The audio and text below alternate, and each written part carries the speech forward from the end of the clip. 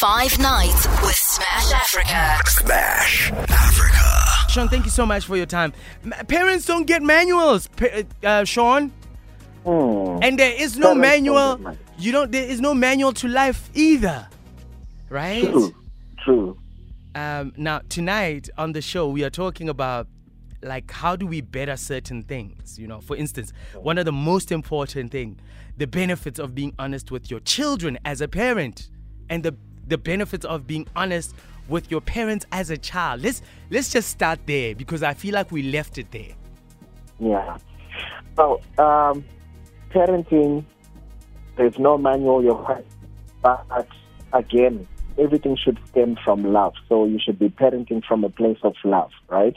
And if you're parenting from a place of love, there are certain things that you're going to do better than you would have done, even if you had a manual. So the benefits of being honest with your children, firstly, it's actually not advisable to lie to your children. Regardless of however small or big that lie is, what you need to be doing is to check their age, their ability to understand, and then try and tell them the truth to the furthest extent possible. So what that means is, if you're dealing with a child who's younger, obviously there are some details that you can't share, but at least tell them the truth. And then the older they get, then the more details you can actually share with them. The reason that's important is that you're actually helping to model truth-telling to your children. So in other words, you are building honesty in your own children when you tell them the truth. And you're also, there's actually research that proves that by being honest to children, you're helping them develop psychological resilience. You're also helping them to build quality relationships, because they know that life is based on honesty. So it improves their overall life satisfaction. And also, they're learning how to be honest when it comes to communication, and you're helping them develop appropriate values as well as to set proper boundaries. The inverse, though, if you lie to your children a lot, what are you doing? What you're doing is that you're actually putting them at increased risk of traumatic symptoms in their adulthood or in their adolescence. You're making them a lot less resilient to stress and difficult situations, and you're most likely damaging the relationship that they have with you and with the people around them. Remember that the relationship you have with your child serves as a model for all the other relationships that they're going to have in their future. So if that relationship between yourself and your child is damaged to some degree, you're impacting negatively all the other relationships that your child is going to get into. And obviously, it causes mistrust between you and this particular child. So with regard to that, some of the pointers, I know you also wanted us to speak about what do we do to better communication between ourselves and children. Yeah, because... And the most important thing is you need to invest time and energy towards knowing your child. I cannot overemphasize this, Smash.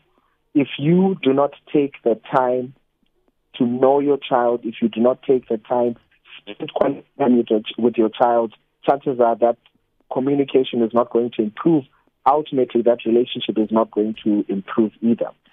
Also, take time to understand how your child communicates, because obviously, again, it's based on their age. How old are they? To what degree do you understand?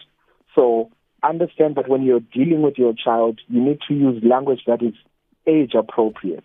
Bring yourself down to the level of that child so that you're able to converse with that child and they're able to understand you.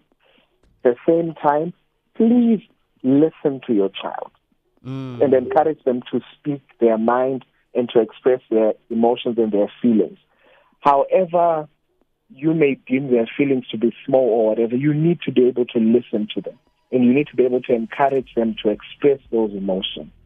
The reason why this is important is that you're teaching your child emotional expression. Ultimately, you're propagating emotional intelligence.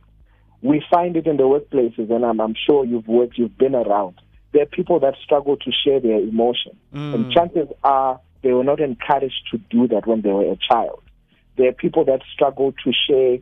They may not like something, but they're unable to say it because they were not brought up under an environment in which they could express displeasure or disagreement to agree with their parents. So let's make sure that the environment we're bringing up children in is safe enough for them to express themselves. Let's talk. Connect. Let's talk. Yes. Let's talk a little bit about like the children now. You know, I feel like you've focused a great deal on the parent, but like, you know, you talk about like communication that is age appropriate. This child wants to have a relationship with their parent. Communication does not exist. What are some of the easy ways for them to break the ice to start opening that channel of communication with their parent? So my hope would be that you are willing to listen to that particular child. What that child would need to do is to find an appropriate time. It's just like, it's a little game. I'm pretty sure all of us played it when we were young. When you wanted something, you waited for a particular time, probably when your parents were in the right mood or they were happy with you, and then you expressed yourself, right? Or whatever needs you had. So that's one trick. You could actually just wait until you realize your parent is in a good mood.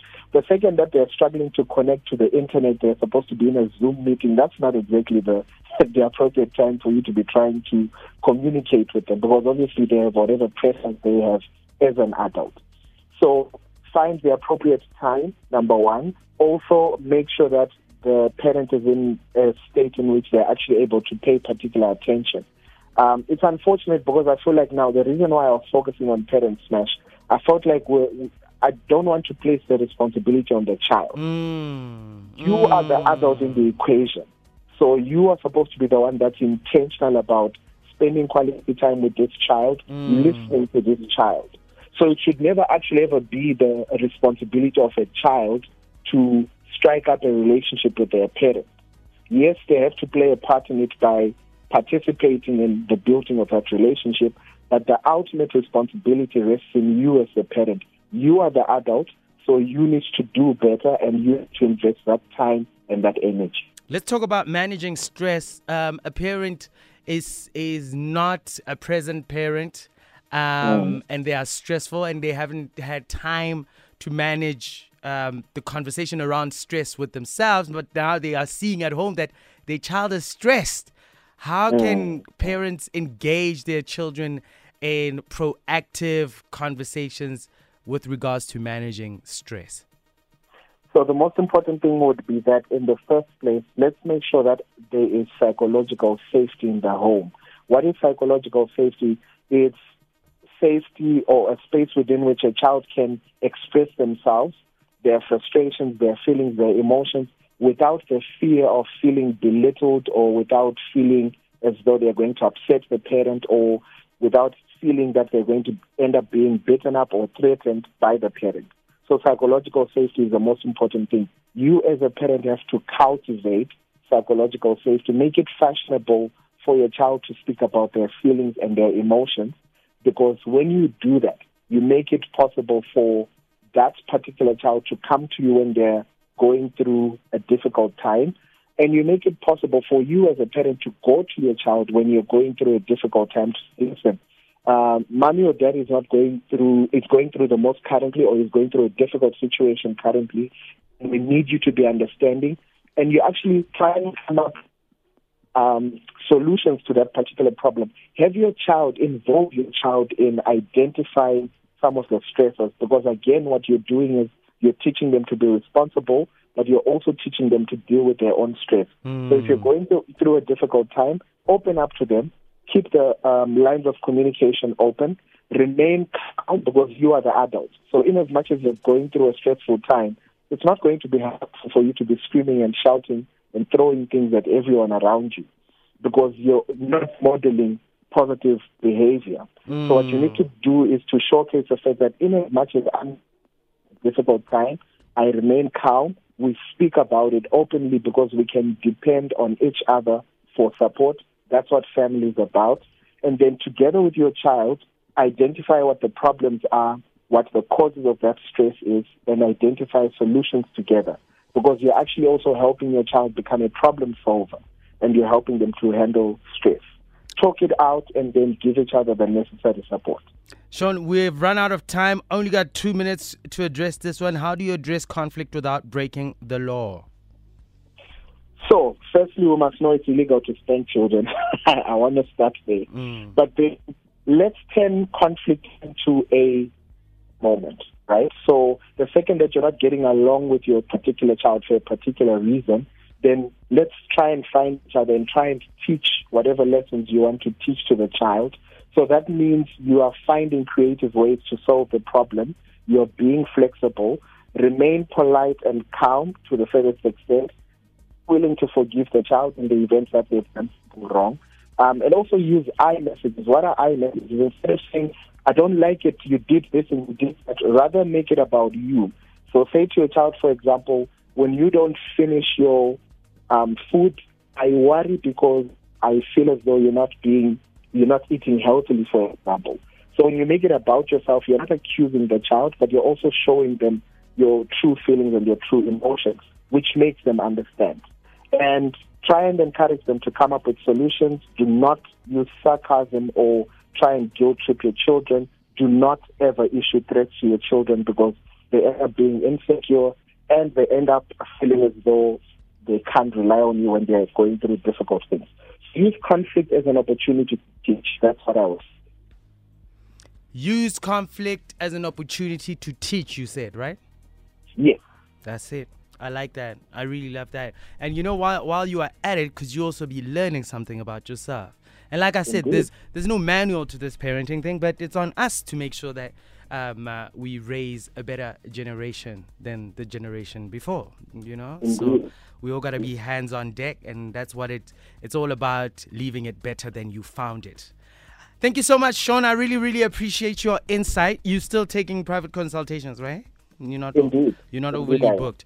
You can contact Sean Zimunya on 079-078-5121 for private consultations during work hours, Monday to Friday, in the areas of Rivonia, Bedfordview, Midrand, as well as Pretoria.